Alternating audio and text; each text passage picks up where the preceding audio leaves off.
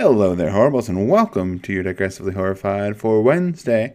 Now, this Friday, we're talking about Gremlins. That's right, the original, the classic, the really weird movie that should never have been made, but somehow is, and is in a lot of ways delightful, and in some ways downright troubling. We had our friend Sean Pryor on to talk about it. It's a great episode. Make sure you tune in. If you haven't listened to last week's episode on the Golem yet, that is another one that is absolutely great to check out. We had our friends Greg Silber and Alana Levin on, and it was a really interesting episode. There's a lot to talk about, a lot to discuss, a lot of things I didn't know then that I do know now. So it's exciting to check out. While you're here, be sure to stop by our Patreon, and if you give just a few bucks a month, you get all your episodes a week early, and you get extra free episodes just as part of the Patreon. It's a great time, and it helps us keep the lights on. So please do that, and we appreciate it. Now, as for today's episode, it's a little bit of our chat about Nightbreed. We got started a little early and had some cool things to throw in, a lot of speculating and thinking about directors and the like. I think you'll be interested in checking it out. We decided it needed to be pulled up off the cutting room floor because there's a lot of interesting stuff in here. All right, so until next time, stay horrified.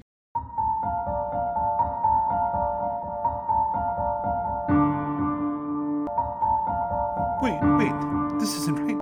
This isn't how our theme song goes. Where are we? This is Digressively Horrified.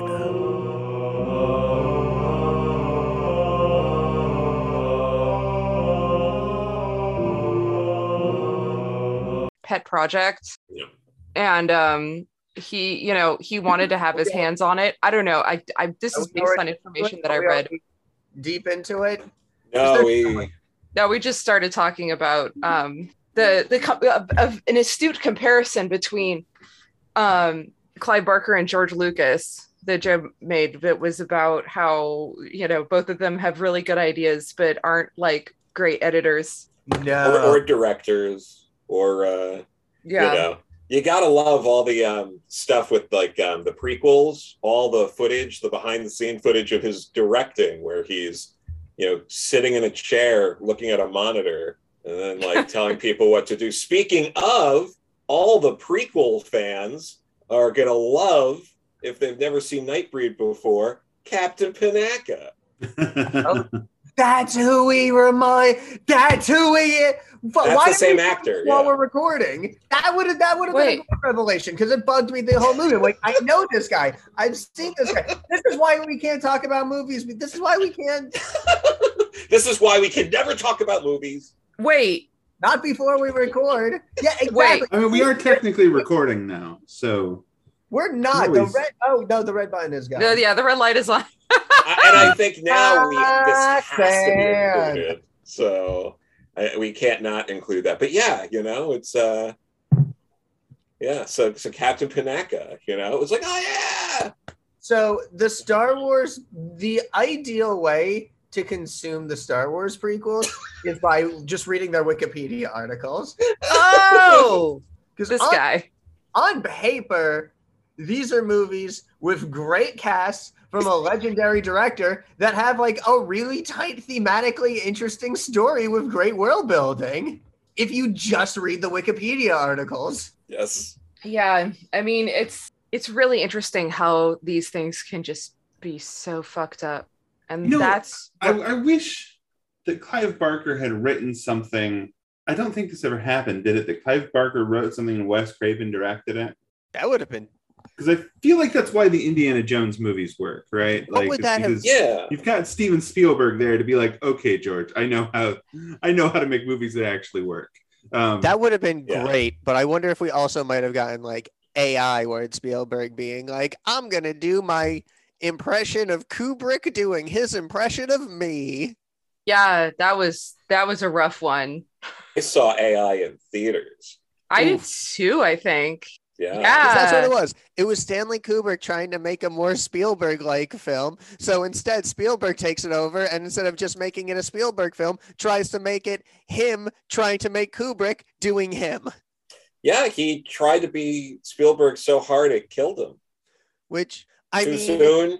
Too soon? No, it's okay. He's still alive. I mean, he's still alive, so... No.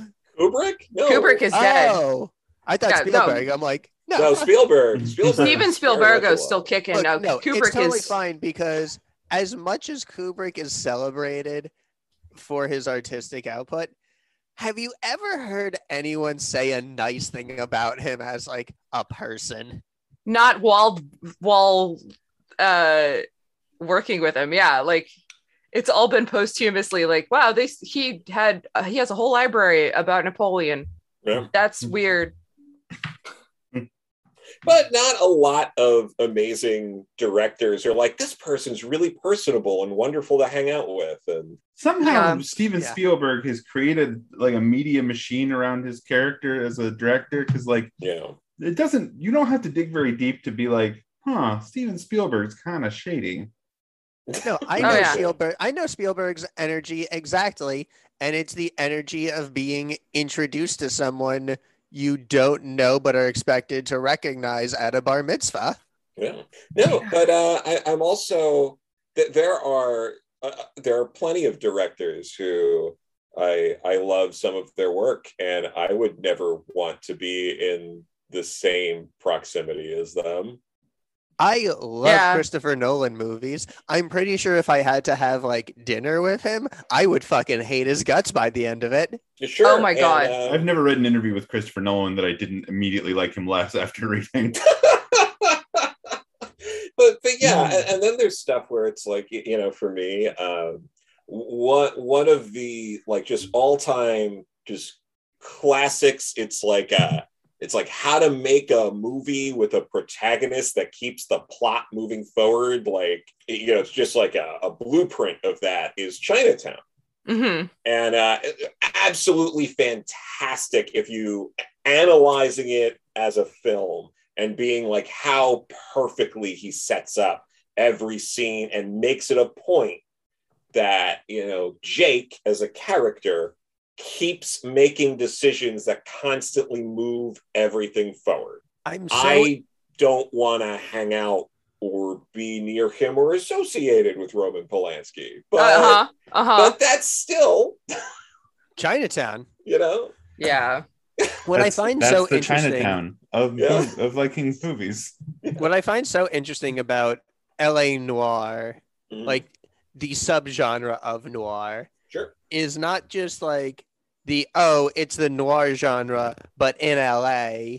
To me, the thing that makes it so unique to noir is that what makes something truly LA noir is that the hero has to turn out to be completely ineffectual at the end, where the bad guy is neither brought to justice nor his plans truly hampered in any way. I mean, that's a lot of noir generally.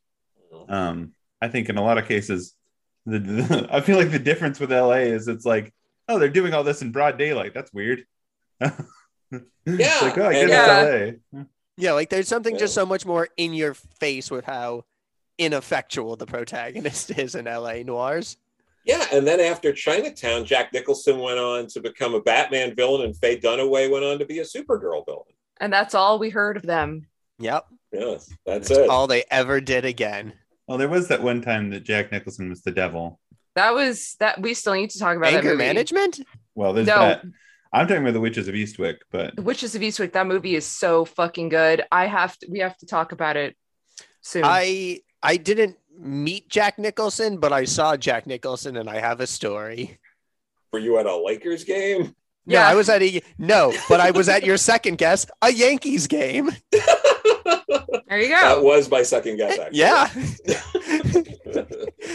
It was at the restaurant at Yankee Stadium. And for the most part, it was like a buffet area. And I got close enough to like overhear because the guy was like shouting just over the din of the restaurant. And it was like the maitre d' pretty much just telling like, Mr. Nicholson, I'm so sorry. We just don't want to cause a big commotion, big rush at the buffet area. So if you could just stay seated, tell us what you want. We'll bring everything just right to you. If you could just please stay seated. Nicholson just fucking from his seat, death glares the guy, gets up, walks straight to the buffet, and starts just shaking hands and introducing himself to everyone at the buffet area. This is one of the first movies in a while that I've actually written notes on. This Right? movie I mean, makes so many references, and I don't know what any of them actually mean. I had so many notes that were me just trying to figure out what this movie was. Well, Yeah. I was making notes like because I knew that Jeremy wasn't able to watch it last night, so I was going through it just in case I would have to do the notes part. And there were so many moments where I'm like, wait, okay, hold on, and I had to like pause the movie in order to write down what the fuck, because like so much happens in one scene that's important that I'm like, I mean, I know it's not going to be important enough for the recap, but I know it's going to be good material. Yeah, you mean like how I was doing the recap and I forgot that David Cronenberg just gave him LSD instead of lithium? Amazing. We Yeah. walked in front of a truck. I was Amazing. like, Oh, I was because I He's was got doing a gun. I was doing this recap and I was like, okay, yeah, he was at the club and then he was at the hospital. How did he get to the hospital? Oh, he got hit by a truck because he was on LSD and he didn't know. That's right. Yeah, because he took like fucking David Cronenberg was like, here, have these pills. And dude's like, okay, I will take all of the also, pills. does LSD come in pill form?